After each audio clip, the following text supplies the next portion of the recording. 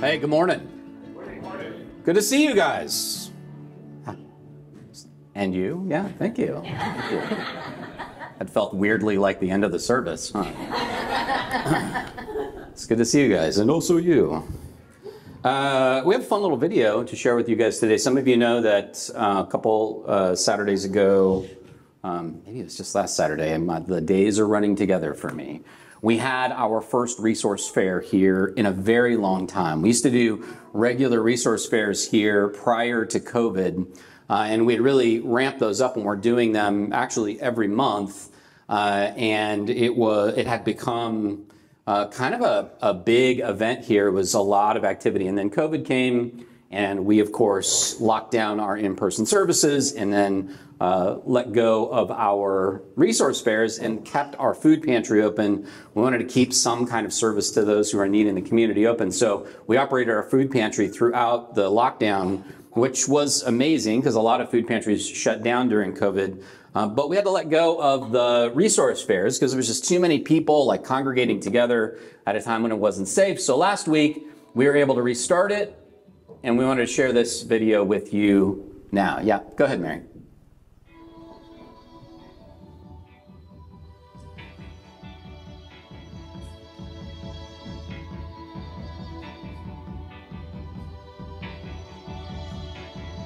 The heart is blue,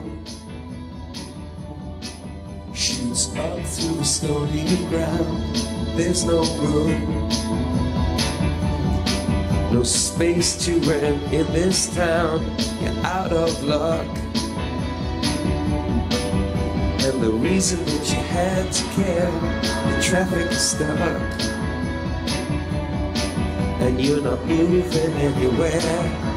You thought you found a friend to take you out of this place, someone you could lend a hand in return for grace. It's a beautiful day. Sky falls and feel like it's a beautiful day to live get away on the road. You've got no destination in the mind. In the maze of imagination, your love is down.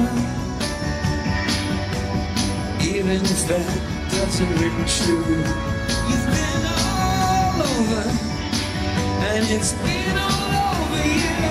It's a beautiful day to live.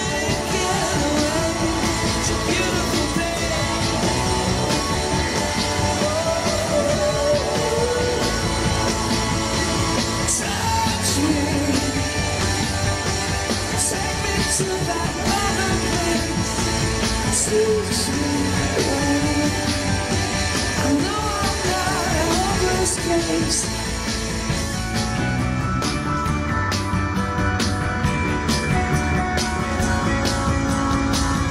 Feel the world in green and blue. See China right in front of you. See the canyons broken by cloud. See the tuna fleets clearing the sea out. See the bedroom fires at night. See the oil fields at first light. And see the birds with the leaving her night. After the flood, all the colors came out.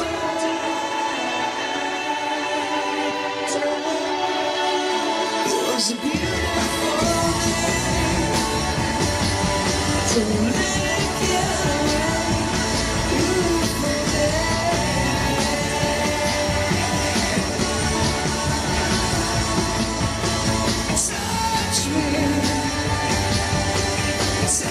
To that other place,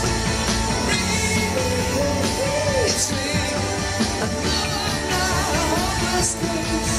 What you don't have, you don't need it now. What you don't know, you can feel it somehow. What you don't have, you don't need it now. Don't need it now. It was a beautiful day.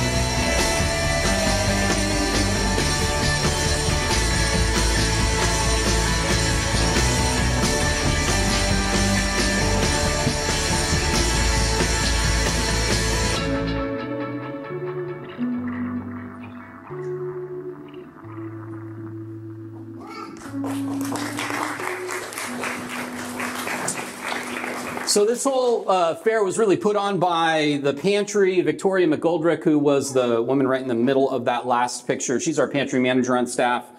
She organized all of this. Her sister Cece came, took pictures, made the video, did a great job with that. It was a really good day. We served about 125 lunches that day.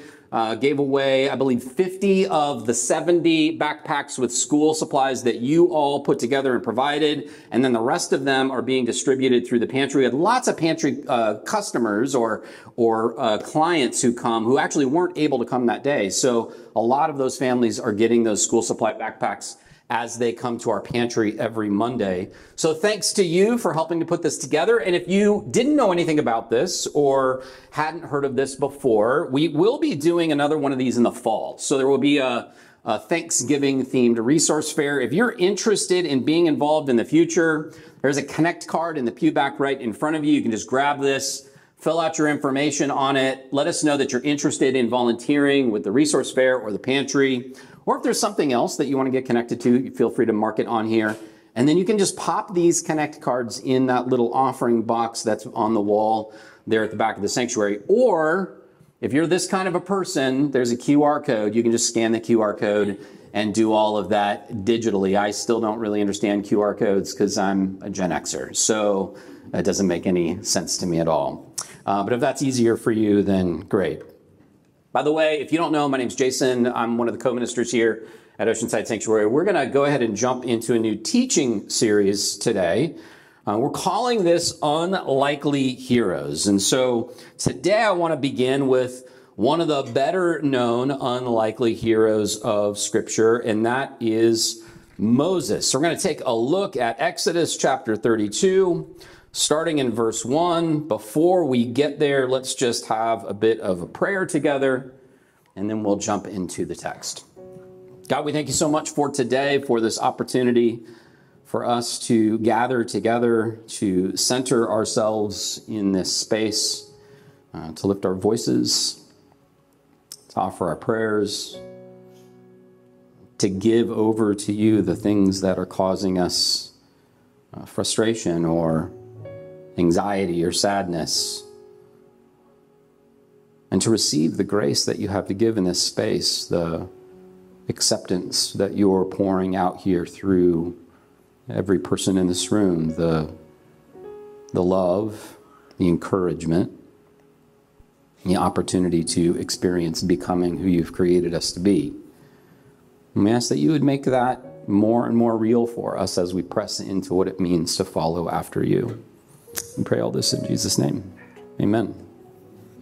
Some of you know that Janelle and I were blessed with our first grandchild 10 months ago. And so just like all the sounds of babies that you're hearing in here today, our house is increasingly filled with the sound of a 10-month-old who comes over for a visit. Somehow, also, Janelle and I won the lottery this summer. Our daughter and son-in-law moved from Los Angeles to Oceanside, bought a house 10 doors down from us. Oh my gosh, how terrible is that?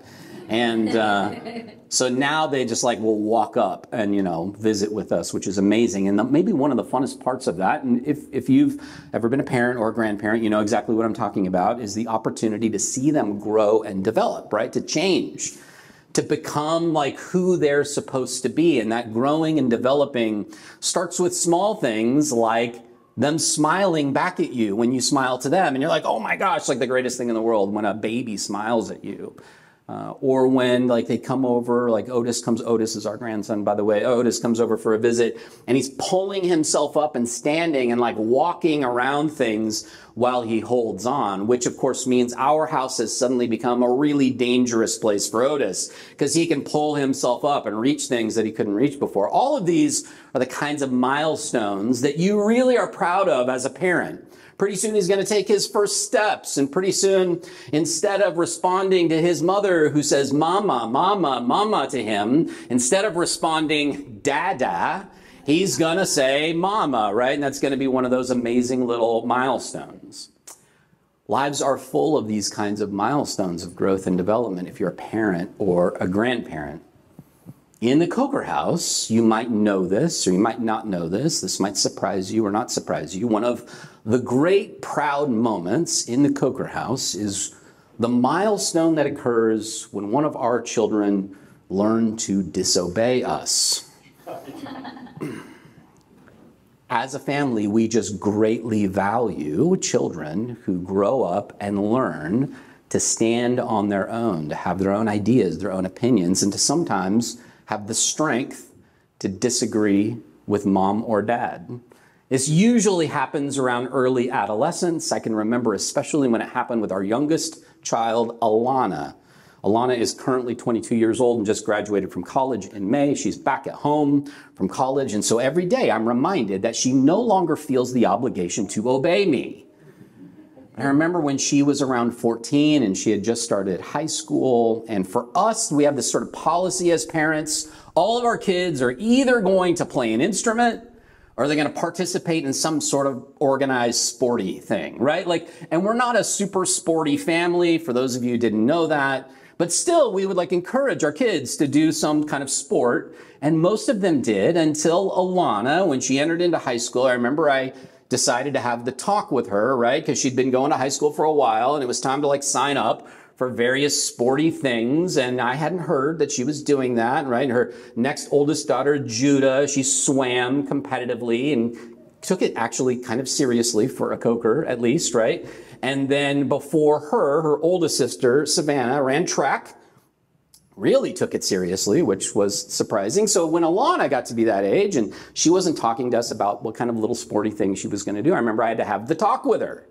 So I went and I said, hey, Alana, it's you're in high school now and it's about time for you to think about how you might engage in a competitive activity where you attempt to belittle your peers in some way by proving that you're superior to them.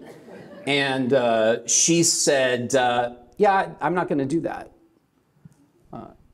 And I was befuddled by that response. And I said, well, in our family, this is what we do. Everybody plays a little sport. They play a little instrument. They learn to do something that expands their intellectual capacity, their social capacity, helps you to become the person that you can, be in your life, the best person that you can possibly be. It's an incredibly valuable experience. You learn camaraderie and teamwork, and you learn competition, you learn to fail, you learn to be embarrassed in public. These are really important milestones for you. And she said, no, I'm not going to do that. And I said, well, why aren't you going to do that? And then she proceeded, to my great dismay, to demolish all of my arguments patiently and carefully and reasonably one by one. And I don't totally remember exactly what she said because I was so disoriented by the fact that she was demolishing my arguments that I sort of stumbled back to Janelle. And Janelle said, how did it go? And I said, I don't know. I don't think she's going to do it. Of all of our kids, Alana is the one who is most comfortable saying no to authority. And they're all pretty good at it. But Alana stands firm in her no. And that makes me so proud. I think one of the troubles that we have in religious spaces is that our highest value is to teach people to obey. So much so that we teach them that faith is, by definition, a kind of expression of blind obedience.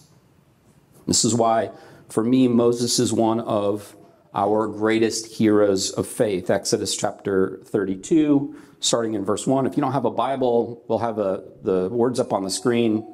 But let me read the first portion of this passage to you. This is, of course, the story of the golden calf, when the Hebrews in the desert erected a golden calf. Starting in verse 1, it says this: when the people saw that Moses delayed coming down from the mountain, so this is after Moses had hiked up to the top of Mount Sinai in order to see God face to face, to spend time with God face to face, to receive the covenant of God's people from God directly in the form of these laws that were chiseled by God's own finger on these stone tablets, right? So while Moses is up there, the people gathered around Aaron and said to him, "Come, make gods for us.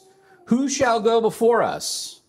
As for Moses, the man who brought us up out of the land of Egypt, we do not know what has become of him." And Aaron said to them, "Take off the gold rings that are on your ears of your wives, your sons, and your daughters, and bring them to me." So all the people took off all the gold rings of their ears and brought them to Aaron. And he took the gold from them, formed it in a mold, and cast an image of a calf. And they said, "These are your gods, O Israel, who brought you up out of the land of Egypt." And when Aaron saw this, he built an altar before it, and Aaron made proclamation and said, "Tomorrow shall be a festival to the Lord." And they arose early the next day and offered burnt offerings and brought sacrifices of well-being. And the people sat down to eat and to drink and rose up to revel. Meanwhile, the Lord said to Moses, "Go down at once. Your people, whom you brought up out of the land of Egypt, have acted perversely.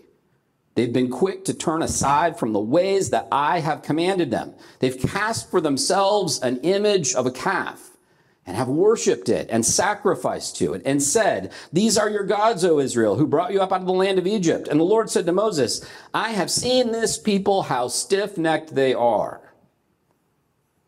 Now let me alone,' verse 10, 'so that my wrath may burn hot against them and I may consume them. And you and I will make a great nation.'" Just pause there for a minute. This is a pretty dramatic moment in the history of the people of Israel.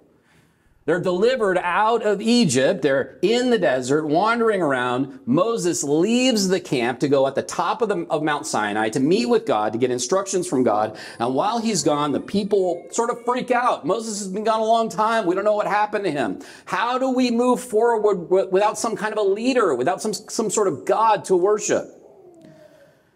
And so they cast this idol. This angers God. And while God and Moses are hanging out face to face, God says to Moses, "Listen, I'm done with these people. I will consume them. I'll smite them. I will destroy them. And then you and I, we can go and we can start over again with another group of people." Now, Moses has come a long way at this point. Remember who Moses is, right? How many of you saw Prince of Egypt when you were a kid? Moses, right? Born to Hebrew slaves at a time when the Pharaoh heard this story that somebody would come to supplant him. And so he orders all the firstborn children of Hebrew slaves to be murdered. And so Moses' mother and sister put him in a little ark made of reeds. They float him down the stream. And who picks him up? It's the daughter of the Pharaoh himself. So Moses, raised a Hebrew slave, born a Hebrew slave, is actually raised a prince of Egypt, part of the royal household. But he knows who he is. He knows his identity. He has this kind of mixed identity. Is he part of Pharaoh's household, or is he a Hebrew? He learns, of course, that he is born a Hebrew. And one day when he sees a Hebrew being beaten by an Egyptian, he loses his temper and he murders the Egyptian. So Moses, of course, is a murderer, a criminal. He has to face the penalty for this, which is death. And so he leaves behind his people. He leaves behind his royal household. He flees into the desert. He joins with the Midianites. He lives for 40 years in the desert. He marries into a whole different group of people. He becomes a shepherd in the middle of the desert. That's his life. He's a fugitive on the run, living with a nomadic and relatively poor group of people for 40 years. He must think to himself, this is who I am. Until, of course, that amazing story where he sees the burning bush. He experiences the presence of God in this bush that is on fire but not being destroyed somehow. And out of this bush comes the voice of God who says, "I'm calling you to lead my people out of slavery, out of Egypt." This makes no sense to Moses. He says, "I'm nobody. I don't speak well. I'm not good enough to be a leader." God encourages him anyway, and so Moses goes. And then you know the rest of the story. He has this epic sort of struggle with Pharaoh, and there are all of these miracles and plagues that come to Egypt in order to convince Pharaoh to let go of the Hebrews. Finally, after this epic, challenging battle, Moses wins. He wins the freedom of his people. They're let go. They're delivered out of Egypt. He parts the Red Sea with the help of God, crosses the Red Sea on dry land. Pharaoh's armies are destroyed. They get to the other side. They get into the desert. He gathers everybody together in a camp. God calls him up to the mountain. After all of that, after everything that he has done to try to make this happen, this impossible liberation, this impossible journey, God says, I'm done with these people. I'll destroy them. And you and I can go start over again with a whole new group. What does Moses say in return? Verse 11. But Moses implored the Lord his God and said, O Lord, why does your wrath burn against your people whom you brought out of the land of Egypt? With great power and with a mighty hand, why should the Egyptians say it was with evil intent that he brought them out to kill them in the mountains and to consume them from the face of the earth? Turn your fierce wrath, change your mind, do not bring disaster on your people. Remember Abraham, Isaac, and Israel, your servants, how you swore to them by your own self, saying to them, I will multiply your descendants like the stars of heaven. And all this land that I've promised I will give to your descendants, and they shall inherit it forever. God says to Moses, I am done with these people. I'm going to destroy them, and you and I are going to start over again. The creator of the universe has said to Moses at the top of a mountain, after several days of a display of power, I am done with them. I will smite them. Let's start over again. And Moses' response is no, Lord. Only he's a little smarter than that. He doesn't just say no. He says, whoa, wait a minute. I'm not the one that brought them out of Egypt. You brought them out of Egypt. He says, remember your promises that you made to them. Remember Abraham and how you brought Abraham out in the middle of the night one night and told him to look at the stars and said, so will your descendants be. Remember how you said that you would multiply them like the stars in the sky and the sand on the beaches. And by the way, if you destroy them, won't the Pharaoh and the Egyptians just say, oh, God brought them out there specifically to kill them? In other words, Moses is arguing with God. Moses is arguing with God. He's wrestling with him. He's saying no to the creator of the universe. When was the last time you argued with God? When was the last time you came face to face with some kind of a tradition, some kind of a belief, some kind of a construct, some kind of set of behaviors or expectations and looked at that and said, God, I know that this is how it's always been done, but this isn't right.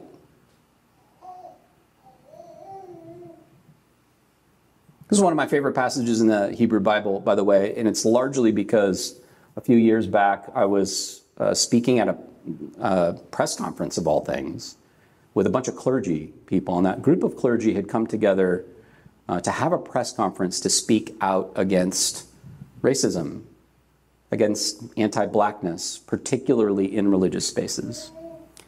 And as I was at this press conference, I heard one of my colleagues, a rabbi, talking to a reporter with the camera pointed towards her.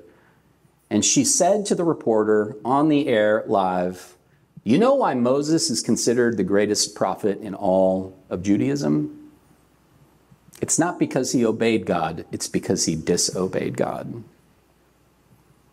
Because he had the courage to say no when that was the right thing to do. This man, who was a fugitive on the run, a convicted murderer, who had a checkered history, who came from a group of people who were slaves, who wasn't a good enough speaker to be a leader, so he had to recruit his brother-in-law Aaron to speak for him, who was so cowardly that he fled into the wilderness to escape his punishment for his wrongdoing. This man, at some point in his life, changed enough to be able to stand up to the creator of the universe and say, "No, Lord." To me, this, I think, represents a kind of progression of growth and maturity in Moses. Moses started out as a man in his life who didn't know how to obey. He didn't know how to obey the laws in the community that he grew up in. That's why he broke those laws. That's why he ended up beating somebody to death. He went from that to somebody who could obey. Somebody who learned how to take instructions from God when God said, "I want you to lead my people out of Egypt. I want you to go and tell Pharaoh this. I want you to go and raise your hands and do that." Moses learned to obey. And that represented real growth, real maturity in his life. But the final stage of growth and maturity for Moses was going from somebody who knew how to obey to somebody who knew when to disobey. Somebody who knew exactly when the rules, the traditions, the constructs that were placed before him needed to be resisted because that's what was right. I love the way Peter Rollins put this in his book, Fidelity of Betrayal. If you have not read Fidelity of Betrayal by Peter Rollins, I highly recommend it. It will really mess with your head. Peter Rollins says this: absolute commitment to God involves a deep and sustained wrestling with God. Absolute commitment to God requires a deep and sustained wrestling with God. We are not here to just teach you or your children or your grandchildren how to obey. Obedience is good, don't get me wrong. It's super helpful when I approach an intersection and the cars coming the other direction stop when the light is red. It's incredibly important when my child or my grandchild reaches for a hot stove and I say no, that they obey. But there comes a point in every person's life when they are confronted with an authority that tells them to do something that isn't right. And when that day comes, it is exceedingly important that you learn the most important moral lesson of all, and that is when to say no to an authority that's calling you to do something wrong. That's what this story is about. We can have a theological argument that would be super fun and almost completely useless about whether or not God is testing Moses, or whether or not, God actually wanted to smite the Israelites. And what does that say about a God who would lead these people out of Israel and then suddenly destroy them in the wilderness? All of that is missing the point. This is a story that teaches us how to grow up. It's a story that teaches us how to be the kinds of unlikely, uncommon heroes that Moses was. It's a story that teaches us how to have a kind of moral backbone when that is what is needed in our community to make things right. Amen? God, we thank you so much for today and for this opportunity for us to gather here, to be stretched and challenged by these words. We ask, Lord, that you would teach us how to wrestle with you.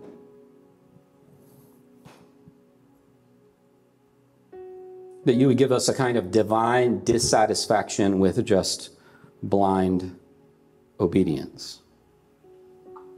That we would become the kinds of people who are willing to question, willing to doubt, willing to interrogate our own beliefs or ideas, or willing to resist and say no to those authorities in our lives that cause us to do harm. And we recognize, God, that when we learn that, when we gain that discernment, that is your goodness and your grace at work in our hearts. We pray all this in Jesus' name. Amen.